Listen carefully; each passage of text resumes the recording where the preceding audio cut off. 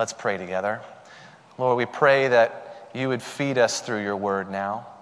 We come hungry, we come thirsty, we come needy, we come on our knees. Where else can we go, Lord, but to you? Who else do we have but you? So please feed us, strengthen us, nourish us, minister to us, convict us, enlighten us. Preach to us, Lord, through your word. We pray in Jesus' name. Amen. You may be seated. Well, churches can be wonderful places. They can also be complicated places.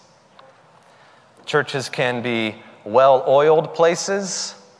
Sometimes they can be messy places. Churches can be healing places. Sometimes they can be hurtful places. Churches can be healthy places. Sometimes they can be sick places.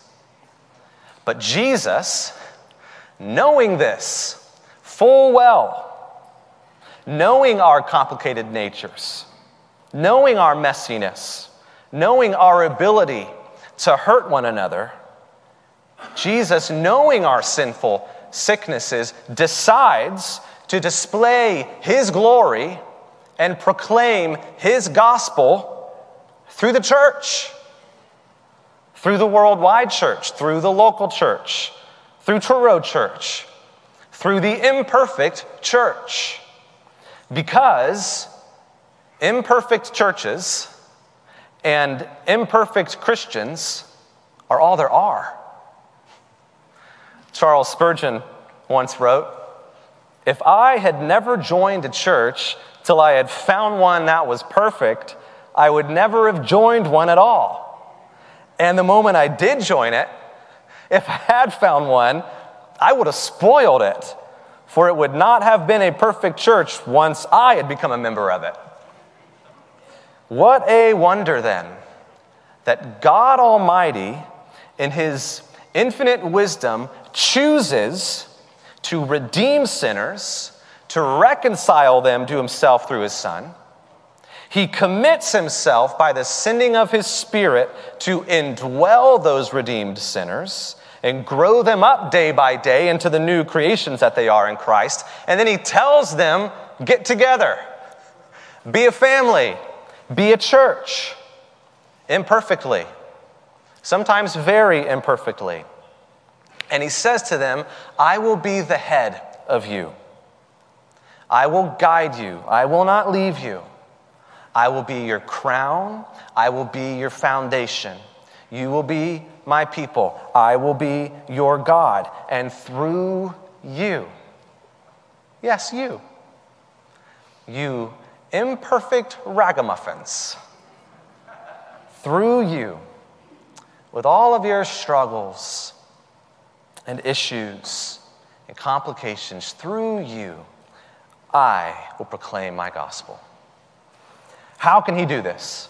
How can God display his wonderful, incomprehensible, matchless glory through us? How can he proclaim his sin-destroying, death-crushing, life-giving gospel through us? Through us! It's easy for him because it's in our very darkest places, at our weakest moments, and through our imperfections that he can show forth his light, his sufficiency, and his grace. In another one of Paul's letters, he describes what he calls a thorn in his flesh. It's a weakness that God gave him that he has persistently asked God to take away, but God hasn't. We don't know exactly what it was, whether it was physical or spiritual, but Paul's response to his own weakness, to his own thorn in the flesh, is illustrative for us. Paul writes in 2 Corinthians 12:8, 3 times I pleaded with the Lord to take it away from me. But God said to me, my grace is sufficient for you, for my power is made perfect in weakness. So get a load of this, what Paul says in response. Therefore, I will boast all the more gladly about my weaknesses, so that Christ's power may rest on me. And now get a load of this that Paul says. That is why, for Christ's sake, I delight in weaknesses, in insults, in hardships, in persecutions, in difficulties. For when I am weak, then I am strong. This goes against every piece of conventional wisdom about how to be a man, how to be a pastor, how to be a leader that I have ever heard. I boast about my weaknesses. I delight in insults, hardships, persecutions, and difficulties. The gospel of Jesus Christ turns everything upside down. For you, for me, and for the church. We no longer boast in our strength or our performance or our abilities or our outward appearance of having it all together. No. To quote Paul from another letter of his, 1 Corinthians 31, who himself in that part was quoting Jeremiah, who himself was quoting God. Let not the wise man boast in his wisdom, nor the strong man boast in his strength.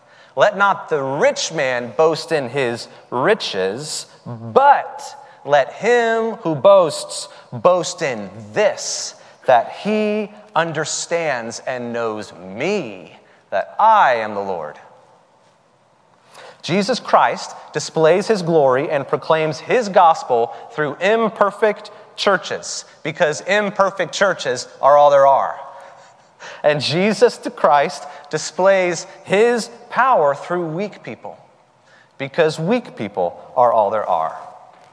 So are you feeling imperfect this morning?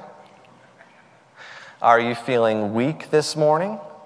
Then good news.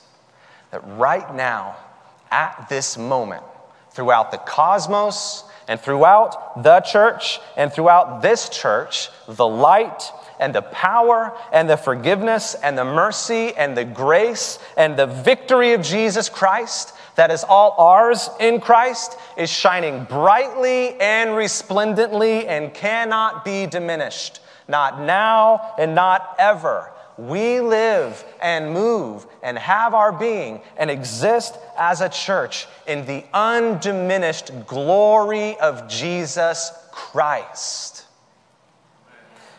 What we'll see this morning as we wrap up the book of Ephesians is that we come full circle to this foundational, fundamental truth that because God is the source of our blessings in Christ, those blessings are incorruptible. Let me say that again. Because God is the source of our blessings in Christ, those blessings are incorruptible. We'll see that in our text. 4 brief verses that Max read to us earlier, Ephesians 6, 21 through 24. And because we've been blessed in Christ, and because those blessings are incorruptible, then we can boast in our weakness. Because our weaknesses themselves actually display the excellencies of Jesus himself. Scattered throughout the Bible and in our text this morning, God reminds us he uses normal people. He uses average people just like us for his purposes. And he reminds us of this simply sometimes by including their names. Look with me at verse 21. Paul writes, so that you also may know how I am and what I am doing, Tychicus, the beloved brother and faithful minister in the Lord, will tell you everything. I have sent him to you for this very purpose, that you may know how we are, that he may encourage your hearts. Tychicus. If any of you are expecting this morning and you want some Bible name ideas, there's one for you, Tychicus. We've gone the whole letter of Ephesians without hearing about this guy. And here at the end, Paul introduces the person who hand-carried this letter to a small Christian sect in Ephesus and probably read it out loud to them. Be encouraged that the Bible includes mentions of people like Tychicus. Why? Well, we may not be reading this letter this morning if it weren't for him. He apparently was a trustworthy minister of the gospel in the early church. He hand-carried this letter. He was an early model of what a gospel preacher should be. Note that Paul, who wrote this letter, was in prison when he wrote this.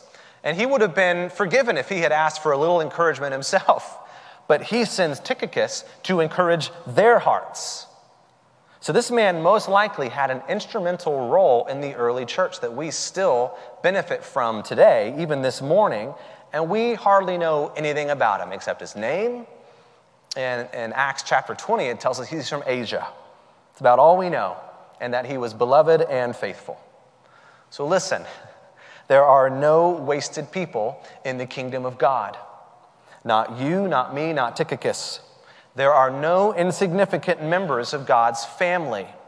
And because God sees us that way, we need to see one another that way. Why? For one, because it keeps this truth in the forefront of our minds. God uses weak people.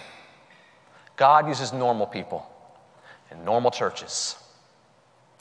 The God who chooses us is the God who uses us. And we can't boast in our chosenness.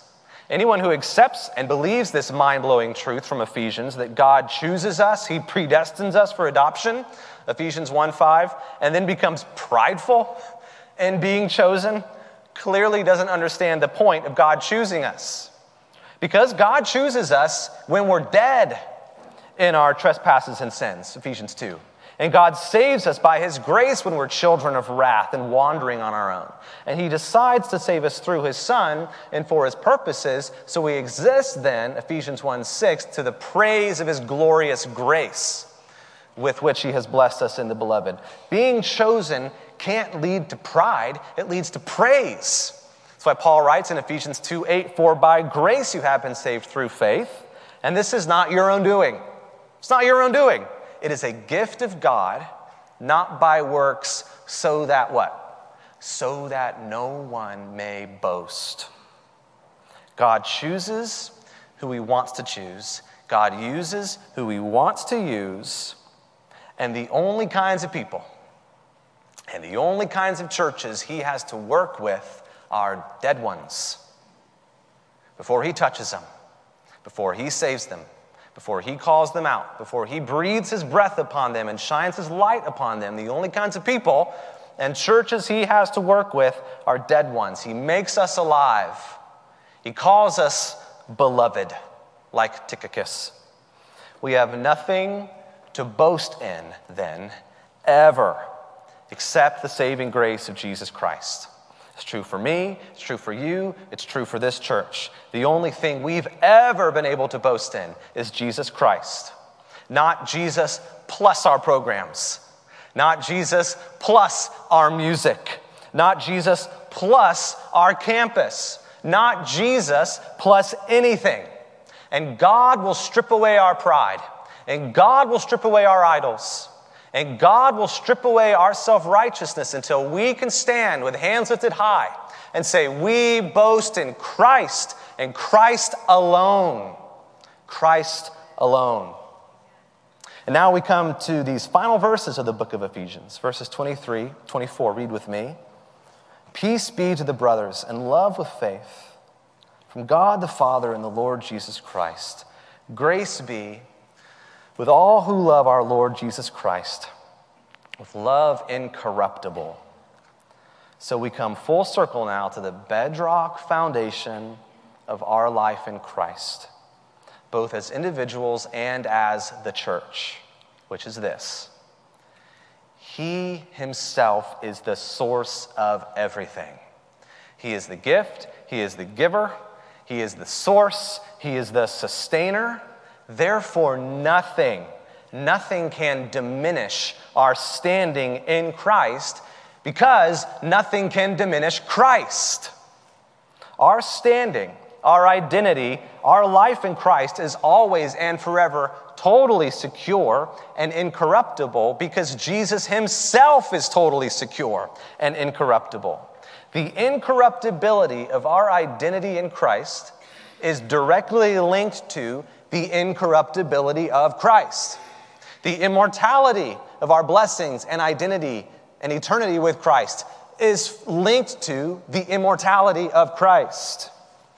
Because Christ's light never fades, our light never fades. Because Christ is alive and will never die again, we are alive and will never die again. Because Christ is eternally victorious, we are eternally victorious. See how this works? Because Christ is alive, we are forever alive in Christ. So every blessing that is Christ's is ours. Everything that is true about Christ is true about us. So every power of hell, every scheme of man, every demonic oppression, every satanic lie that has been crushed beneath Jesus' feet is also crushed beneath our feet.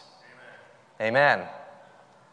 Jesus is the image of the invisible God, the firstborn of all creation. For by him all things were created, in heaven and on earth, visible and invisible, whether thrones or dominions or rulers or authorities, all things were created through him and for him. And he is before all things, and in him all things hold together. But the devil will lie to you. He'll say, you're weak. You're a fool. You're fickle. You're a mess. Look at you. You're a sinner. You're a laughing stock. You disappointed yourself. You've disappointed God. You haven't stayed strong. You haven't fought hard enough. You haven't held it together. You are on your own. You are without hope. And Jesus stands in front of him and tells the devil to shut up. Amen. And as the apostle John saw Jesus, in Revelation 1, Jesus stands before us clothed with a long robe and a golden sash around his chest. The hairs of his head are white, like white wool, like snow. His eyes are like a flame of fire. His feet are like burnished bronze, refined in a furnace. His voice is like the sound of many waters. In his right hand, he holds 7 stars. And from his mouth comes a sharp, two-edged sword. And his face is like the sun shining in full strength. And Jesus, like he did for the Apostle John, lays his right hand on us, saying, "Fear not. I am the first and the last. I am the living one. I died, and behold, I am alive forevermore. And I have the keys of death and Hades."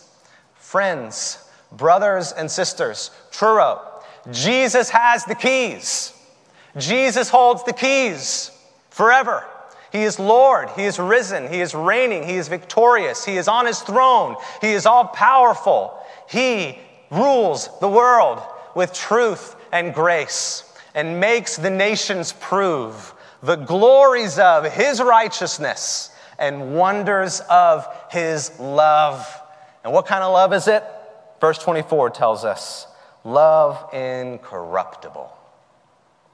The security of our identity in Christ is as secure as Christ himself is secure.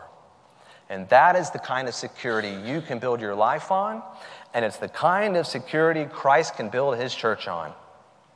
And it's why, as imperfect and messed up and complicated as we are, the light of Jesus shines through, because it was only his light anyways.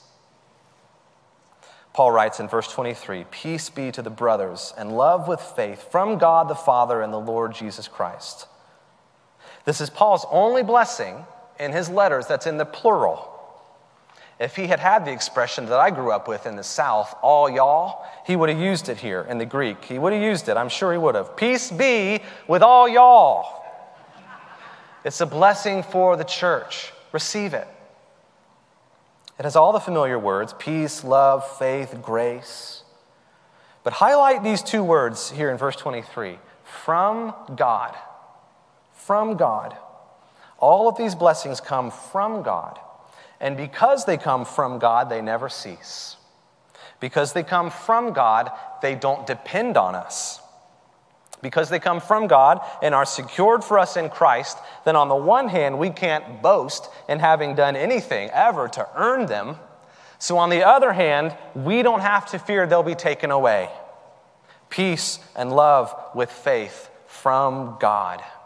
And then Paul concludes in verse 24 with this simple prayer: grace be with all who love our Lord Jesus Christ, with love incorruptible. It's interesting. This is the only time in Ephesians when Paul talks about us loving Jesus. The whole rest of the book, he's dealt with God's love for us, Christ's love shown to us, husbands' love for wives, believers' love for one another, love in general. But here at the very end, he reminds us that our response to all that God has done for us in Christ is not to love a doctrine or to love a system or even to love the gospel. Our response simply is to love Jesus. Maybe you're tired of how complicated and messy and hurtful churches can be sometimes. It's okay. I get it. Start with Jesus. Or maybe just go back to Jesus. Look upon him again. See his kindness. Consider the one who has loved you since before you were even conceived, whose eyes saw your unformed substance, who chose you, who saved you. You might not like the church very much sometimes, but love Jesus. Love the Redeemer. Start with him. And he will help you over time love the other sinners just like you, who he came to redeem. So now we come to the end of the book of Ephesians. And looking back, we see a common thread, a common message. The message of Ephesians, the message of Christianity, the message of the church is this: God loves you with an everlasting love. And he showed that everlasting love to you on the cross in Christ. On the cross, Jesus took our sins upon himself, bore the punishment for those sins that we deserved, was buried in a tomb that should have held our lifeless bodies, and then defeated death, broke the bonds of sin and death, was raised to life, and raised us up with him forevermore. He died the death we deserved to die, and he raised us up in the resurrection that was his and made it our resurrection. It was all an act of grace, all an act of absolute love, all an act that redeemed broken, sinful, messed up, dysfunctional, weak men and women. All that his glory would be displayed and all that his gospel would be proclaimed. You only have to get a few pages into your Bible before you realize that God's redemptive plan plays itself out by using messed up, broken people. Just a few pages in to the Bible, you see that pretty quickly. God's story, his story of salvation, has never been and never will be a story of him using perfect people or perfect churches who have it all together to impress a watching world with how perfect they are. No, God has sovereignly ordained that he would use the very sinners he came to redeem to show forth the glory of the one he sent to redeem them. The whole Bible tells this story. And at the beginning of the Bible, we have the story of the fall of man. But at the end of the Bible, in Revelation 12, we have the account of the great fall of the accuser. And we read there that the salvation and the power and the kingdom of our God and the authority of his Christ have come. For the accuser of our brothers has been thrown down, who accuses them day and night before our God, and they have conquered him. They have conquered him by the blood of the Lamb and by the word of their testimony. That's why we can boast in our weaknesses. That's why we can delight in insults, in hardships, in persecutions, in difficulties, because otherwise we'd have no testimony. But now, but God, but in Christ, we have a testimony. We're sinners saved by grace. We're weak people made strong in the resurrection power of Christ. We're broken people who are made whole in the incorruptible love of Jesus. The word of our testimony is one word: Jesus. And though this world with devils filled should threaten to undo us, we will not fear, for God has willed his truth to triumph through us. The prince of darkness grim, we tremble not for him. His rage we can endure, for lo, his doom is sure. One little word shall fell him. And that word, above all earthly powers, is one word. It's Jesus. It's Jesus. It's all we have to boast in. It's all I have to boast in. It's not me or myself or my education, my resume, my gifting, my strength, my experience. It's Jesus only. And if that's true for us too. It's not us or our reputation or our strength or our appearance. It's always and only and forever Jesus. Praise be to his name. So peace be to the brothers and love with faith from God the Father and the Lord Jesus Christ. Grace be with all who love our Lord Jesus Christ with love incorruptible. And all of his peace and love and faithfulness and grace are forever ours and are forever on display in us and through us. He used Tychicus to deliver a message from Paul, who delivered a message from God, and that message is this: he will use you. You who were once dead in your trespasses and sins, to display the glory of the one who saved you. And he will use the church, and he will use this church, as weak and weary as we are, to proclaim his gospel. And sometimes the weaker the better. All the more can the blazing light of the resplendent Son of God shine through. Amen? Let's pray together. Why don't we stand as we pray? Lord Jesus, shine your light. Lord Jesus, shine your light. In our weakness, in our weariness, in our longings, in our darkness, shine the light of Christ. May your peace and your grace and your love and your faithfulness rest upon us forever in Christ. And Lord, make us low, make us low, make us low, that Jesus may be exalted high. Let's sing together.